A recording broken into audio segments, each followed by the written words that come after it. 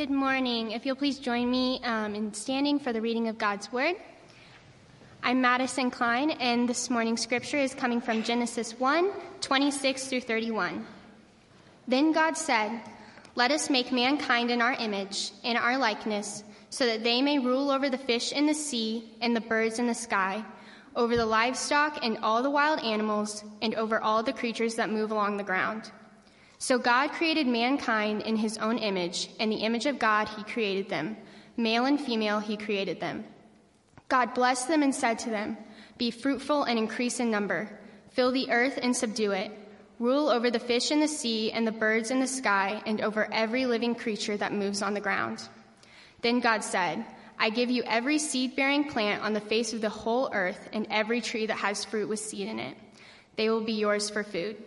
And to all the beasts of the earth and all the birds in the sky and all the creatures that move along the ground, everything that has the breath of life in it, I give every green plant for food."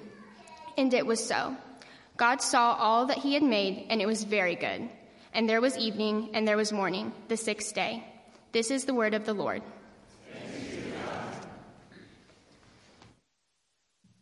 Thank you, choir. That was just amazing. Thank you so very much. It is missions emphasis 5 weeks, actually. I was going to say a month. We've done it for 5 weeks to emphasize our missions here at CCC. And today, Grant Olson is going to be our speaker. Before he comes, I want to emphasize something. See that right there? If you haven't seen it yet, please pick it up out there on the right as you exit the doors. It's a list of our missionaries, where they are, what they do, and how you can pray for them. It gives you an overview of what they do. It's also true that if you take a look at that list of missionaries, what you don't see on the surface is this. We have cast a vision for missions that emphasizes 4 major areas. The first area we emphasize is to minister, sending people to minister in a university or an educational context. So we have missionaries in different parts of the world and here that are doing that very thing. The second category is we send people to minister to the international community in Bloomington. The world is at our doorstep, so the missions committee supports that international ministry. A third category is we send people to minister to people groups or communities that are entrenched, not by their own desire, but entrenched in physical and material poverty. And we have a number of missionaries that fit into that category. I'll mention just 2. A church that we now support in Gary, Indiana, does this kind of ministry. We also have at least one person, if not more, that supports refugee ministry in other parts of the world, and we've done some of that ourselves right here at the church. The fourth category of missions that we emphasize is to minister to people groups with little or no access to the gospel, namely church planting. I say that because today when Grant speaks to you, he's speaking from that category. He's speaking from the category of a missionary that does his best to plant churches in places that have not heard the gospel. So in this book that I referred to, you could take a look later at some of the things that Grant and his wife Deb are involved in. They are missionaries through Cru. You're very familiar with Cru, formerly called Campus Crusade. From 2013 to 2020, they lived in the city of Baku in Azerbaijan and led church planting teams to establish national-led people that multiply among the Azerbaijani people. That's basically 35 million people. And of those 35 million people, here's the percentage that are Christian, 0.2. So Grant is active in establishing churches in those places. After they return from the United States, they work remotely to support and resource the teams of 3 national families that are shepherding their congregation. In addition to that, Grant has taken on the role of Director of Operations for Global Alliance for Church Multiplication, a network of over 110 church planting organizations collaborating to plant one church for every 1,000 people remaining in unreached places across the globe. Grant and Deb came to us before I ever arrived, which is one of the best things about them. They came here as people who just love Jesus, as people who preceded me and bought into the mission of this church. And I love that about our history in this church. There's this unbroken connection to people that go back some 40 years. They came to us in 1992 and we're here till 1995. And now we support them overseas. Deb was not able to be with us this morning because of illness, but Grant is here and we want to welcome him, give him a warm welcome. Come on up and speak for us, Grant.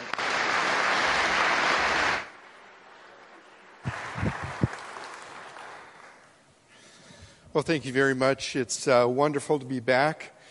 Driving here this morning, it dawned on me that Deb and I started coming here 30 years ago.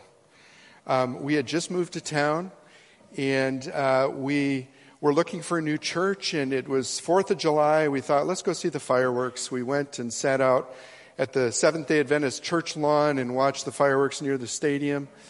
And I was sick with the flu. I mean, I was so sick. All I could do is lay on the blanket and moan. And my 2 daughters, 4 and 3, just kind of ran off because there were some children playing around. And I kind of looked up from my blanket and, what's going on over there? I saw my 2 daughters playing with 2 little boys and jumping all over those boys' dad. And I thought, wow, am I a deadbeat father or what? Some stranger's got to play with my kids. Well, we got to talking to them and found out they were members here and invited us to come to church. So 30 years in July, we've been part of, or we started coming to then ECC, now CCC. Also, another anniversary is we've been overseas now for 20 years, and this church has been part of our work overseas, and we've just felt it a privilege to represent you there as we share the gospel now in very unreached areas. And so thank you for your support for us, your prayers. We definitely feel your partnership. Well, this morning, as you heard our scripture reading, I want to take and look at missions kind of through a different lens, through the lens of creation.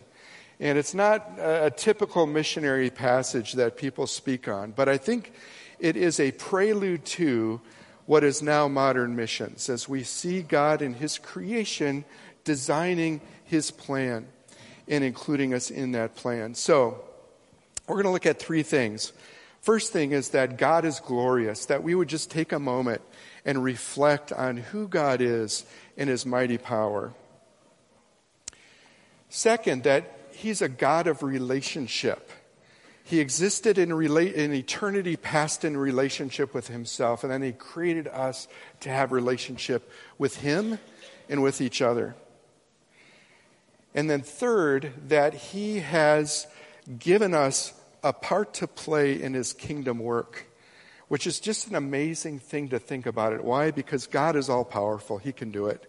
But yet He loves us, He has a relationship with us, and He calls us to work with Him and His plan. So let's jump in this morning for those 3 points. The first point being God is glorious.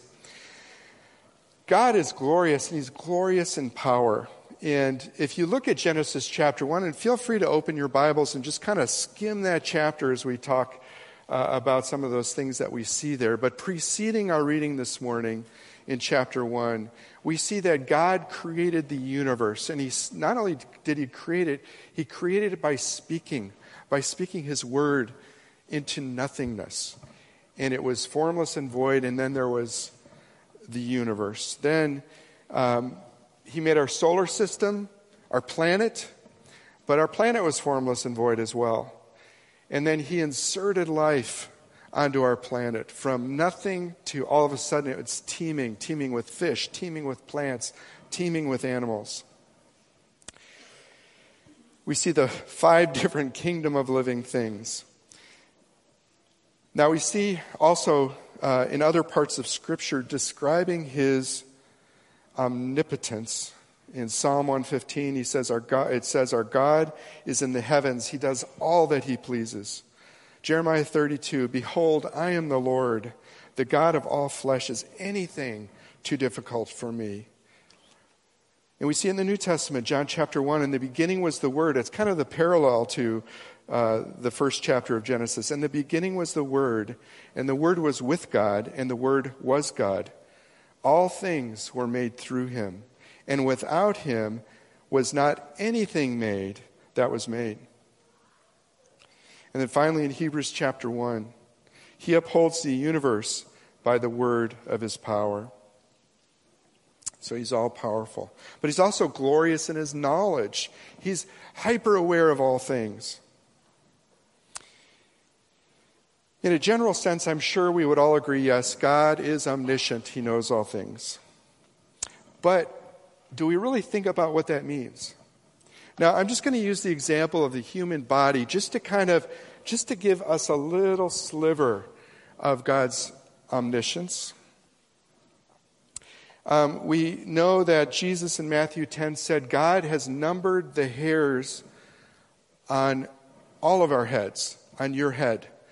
Now, some of you are saying, well, Grant, that's not really a big deal. I know how many hairs I have on my head. 0. But for the rest of us, that's a pretty big undertaking to understand and know how many hairs are on your head. Pretty incredible. 9 days from now, the world population is going to reach 8 billion on November 15th, it's projected. Now, God not only knows how many hairs are on your head, but he knows all the hairs on everyone's head. All 8 billion, or what will be 8 billion. Now, this might be a little bit too much information, but we actually have more hair in our sinus cavity than we do on our head. Okay? Now, I say that because, well, that's a weird piece of trivia, but God knows all those hairs as well. Okay? The average human has about 40 trillion cells in their body. 40 trillion cells. And I believe God is aware of every one of those cells as well. Not only that, a human cell, a plant cell, is actually a pretty amazing thing. If you could step inside of a cell, it'd be like a giant factory. There's a ton of things going on. There's a waste disposal system. There's a water purification system. There's this machine that can replicate itself. It's just, for you, those who are out there are biologists, you know, it's a pretty amazing thing to look at. There are in any one of our cells, there's between 3 and 5 billion operations that happen per second. Per second. Pretty amazing. Now, God, the reason I'm bringing all this trivia up is that God designed it, he spoke it, and it happened. Pretty amazing. How do we know God can know all this information? Well, in Psalm 147, it says his understanding is infinite. We know what infinite means, right?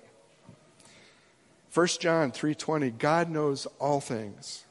Psalm 147, he counts the number of stars. He gives names to all of them. Hebrews 4, there is no creature hidden from his sight. And this is my favorite. Isaiah 40:28, his understanding is inscrutable, which basically means we can't understand his understanding. It's ununderstandable. Okay? But I think you see the picture. Now, can we just stop a moment and let that sink in? That here in Genesis 1, we see God creating the universe, we can see God creating life, and then we see him creating us in his image. And in doing so, we see that God is relational. It says in the passage, God said, "Let us make man in our own image." Let me just stop there a second. Did you hear that? God said, "Let us make man in our own image." He uses plural forms. In fact, the word for God there is a plural form. It's the only plural form of God in the Semitic language. What's up with that? Why is he being used? Well, anyway, I think we all know as believers that, and being a Trinitarian church, that this is kind of the first glimpse of the Trinity in Scripture. But we see this more clearly in other parts of the Bible. Genesis 12, where God appears to Abraham, and he appears to him in the form of what it says in the Scriptures, 3 men. What's kind of interesting is that these 3 men seem to speak in unison, and then they're addressed as Lord, but in the capital Lord sense. And we know that anytime we read that in the Old Testament, it's an allusion to God's name, Yahweh, or I am that I am. A number of years ago, I spent summer doing evangelism in Israel. And I had some Jewish believers tell me that this passage in Genesis 12, it's 18, not 12. They said this passage in Genesis, more rabbis have come to believe in Jesus through this passage than any other passage in the Old Testament. Because they see the Trinitarian God. And then we also see the Trinity in Jesus' baptism. You know the story. John baptizes his cousin Jesus, and the Holy Spirit descends like a dove, and then the Father speaks. "This is my Son in whom I am well pleased." Wow, you've got God the Father, God the Son, God the Holy Spirit in one place. Wouldn't that have been awesome to be there, to witness that? But also it says in this passage, not only is God in relationship with himself, but also he made us in his image so that we could have a relationship with him. None of the animals, none of the plants, none of the fish in the sea have that kind of relationship with God. So as such, we are image bearers of God. He made us like him. Now, obviously, God is not a physical being. We know he's spirit. But we also know that we are like him in a number of ways, in moral ways, in character ways, in behavior, in emotion, in other ways.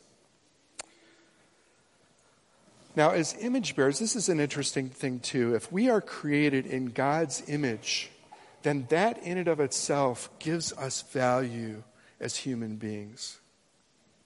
It gives us, but gives all human beings everywhere, every nation, tribe, and tongue.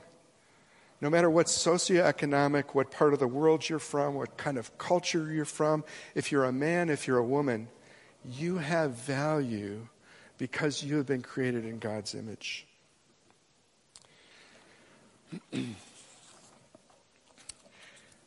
Now, I realize, in that it's maybe a little bit difficult to relate to someone who, maybe is not from where you're from, maybe not your country, maybe not your same race, or I should say ethnos, because we're all of the same race. And I understand that. In our the last 20 years as we've been overseas, we've done ministry in over 20 different countries. And it's really difficult to initiate relationship with someone who is so different. But that's just not reserved for being overseas. I lived 12 years, our family lived 12 years here in Bloomington. And Bloomington's got different cultures, doesn't it? You've got the Southern Indiana culture, right? You've got the university culture. And if you've seen Breaking Away, that movie was about that kind of culture clash, right? But you also have a transient culture. You have people coming in and out all the time, and it's hard to make relationships. If you know you're only going to be here 3 years, I don't know how much you want to invest in building relationships if you know you're going to be gone. And so for those of you who have been here for many years, you understand it from the opposite view. But the good thing is that IU basketball brings us all together, right? So I know that much. I've lived here long enough. Okay. So we have dignity because we've been created by God. But not only do we have dignity, but we are deeply loved by our Creator. In Zephaniah 3:17, it says, "The Lord your God is in your midst. He's a warrior who saves. He will exalt over you with shouts of joy." So as God thinks of you, as God is mindful of you, He is full of joy. In Romans chapter 8, it says, "For I am convinced that neither death, nor life, nor angels, nor demons, neither the present nor the future, or any powers, either height nor depth, or any created thing, will be able to separate you from the love of God that is in Christ Jesus our Lord." So we have a tremendous, secure relationship with the loving Creator. So, in this context, where we see God's glory, and He has put us in a loving relationship with Himself. And I just think this is just almost as amazing, is that God calls us to partner with Him in His work. So it says in this passage that, and we saw the words dominion and rule and subdue and other adjectives of what God wants us to do in His creation. He's made us His stewards of creation. And I still think that's true. He gives us leadership. And He also designed us to be in partnership with one another. And that's a hard thing in our Western culture, is we're kind of lone rangers. We kind of like to be independent. We've been taught that. We pride ourselves in our culture. But that's very rare globally. Most cultures are communal. And they work together very, very well. And it's something we can learn to do better. But we're in partnership with God and each other. But also we know because of sin that God's perfect creation and our perfect relationship with Him has been broken. So this required a new act of creation on the part of God. And I just found this so interesting. As you look in the New Testament, you're going to see a lot the word creation. And for instance, 2 Corinthians 5, "Therefore, if anyone is in Christ, he is a new creation. The old has passed away. Behold, the new has come." So we're a new creation in Christ. There's something new that's taken place. Ephesians 2, now talking about a parallel to the first chapter of Genesis, it says, "We are His workmanship, created in Christ Jesus for good works, that He planned beforehand that we should walk in them." So here we see God's omniscience in that He knew about all our life before we were even born. So, but we've also been given an added job description. In Acts 1:8, it says, "You will receive power and the Holy Spirit has come upon you," and that's the whole church. "And you will be my witnesses both in Jerusalem, Judea, Samaria, and the remotest parts of the earth." So, we have an added job description, is that we are witnesses for the gospel. We're supposed to go here, the next country, another country. And this is probably where you say, a missionary is talking to us and he's going to challenge us to go to Africa. I'm going to make this a real simple point, and that is, I think wherever God has put you, that's your mission field. Okay, the dirty secret is that a missionary isn't the guy who goes overseas. We are all missionaries. And if you're like me, sometimes you wake up in the morning and you wonder, what am I doing here? What am I doing living in Bloomington? What am I doing in this job? I feel out of place. I just don't feel like things are connecting. Now, I lived 8 years in Budapest, Hungary, and it's the second largest missions hub in the world, next to Chiang Mai, about 2,000 missionaries. And it was funny, as I started meeting a lot of these missionaries, I realized and noticed that a lot of the men were engineers. That's what they studied in college, but now they're on the mission field. And I'm thinking, what is up with that? Now, I studied engineering, Didn't end up with engineering, but I'm kind of an engineer in my thinking, and I know enough about engineers that we're left-brained. What does that mean? Well, it means we're terrible with names and spelling in general. We're introverted. We're not good at speaking. So why did God call so many of us into a vocation that was essentially not our strengths?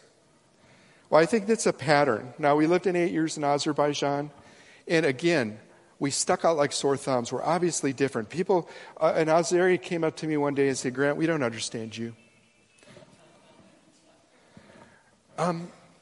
You're not living in a mansion, and you're not driving an S-Class Mercedes-Benz. You're an American. Why aren't you doing that?" And so we had a lot of hurdles to get over to understand the culture enough to be able to be effective in trying to reach it. So my point here is that weakness is an asset in God's economy. As you think of your neighbors and your coworkers and others, you're probably, you may think like I tend to think, it's like, how can I reach them? I'm just not equipped to do this. But yet God called us all into our own mission field, whether that's work, whether that's your friend group, whether that's your family. And I want to end with this, that in 2 Corinthians 12:9, and you think of Paul, and you think, wow, he was probably the most dynamic, most gifted, most energetic missionary ever. And he struggled. He struggled with weakness. And God told him this. He said, "My grace is sufficient for you, for power is perfected in weakness. Most gladly, therefore, I'd rather boast about my weakness, that the power of Christ might dwell in me." Now, think of that for a second, that God is really comfortable to use us in our weakness. In fact, he delights in perfecting and showing his power through our weakness. And so I just want to challenge us this morning as I close here to give us some action steps. Now, again, I'm not going to challenge you to go overseas, although some people might be interested in doing that. But our job is to figure out the culture that we are in today and how to love people in that culture and how to bring Christ to that culture. So we trust in God's power to use us, and that's why we talked about a lot of grace today this morning. We talked also about walking by faith, and I think that's something that we do as we say, "God, I can't, but will you help me?" And I just invite you this week to try something small. And that might look like inviting someone that you work with out for coffee and simply asking them a question. "Hey, tell me about your story. What's interesting about you?" And just learn to know who they are. You don't have to share the gospel with them, but God might open up an opportunity for you to do that. Another thing you can do is write out your personal testimony. How did you come to faith? And memorize that. So when someone asks you a spiritual question, you can easily transition into sharing how God moved in your heart so that you came to know the God of the universe, this glorious God. It might look like just introducing yourself to a neighbor you don't know. Maybe someone has moved into your neighborhood. Just go over with some cookies and say hi. So you don't need to do much. So, we serve a glorious God. He designed us for relationship with him, with others. And he wants us to be part of his work. And so what a glorious thing that is. So as another thing I encourage you to do is when you go home, it's going to be a clear night tonight. Look up at the sky. If you're in a dark place of the city, that's a great place to be because you can look up and just see everything. Watch a video on YouTube of a hummingbird flying in slow motion. Whatever just kind of get your spirit alive. Just do that. And then take a second and say, "Lord, thank you. Thank you for your glory. Thank you that you created me." It's a beautiful thing. So let's pray. Lord, thank you. Thank you for your glory. Thank you for who you are. Thank you that you made us. You love us. You put us in community with each other that we can encourage one another to love and good deeds together. And thank you, Lord, that you have given us your mission, to serve with you, and to have you work in and through us, that we might make your glory known wherever you put us, whether that's here in Bloomington or some other place that you send us to, Lord. We thank you for that privilege. In Jesus' name, amen.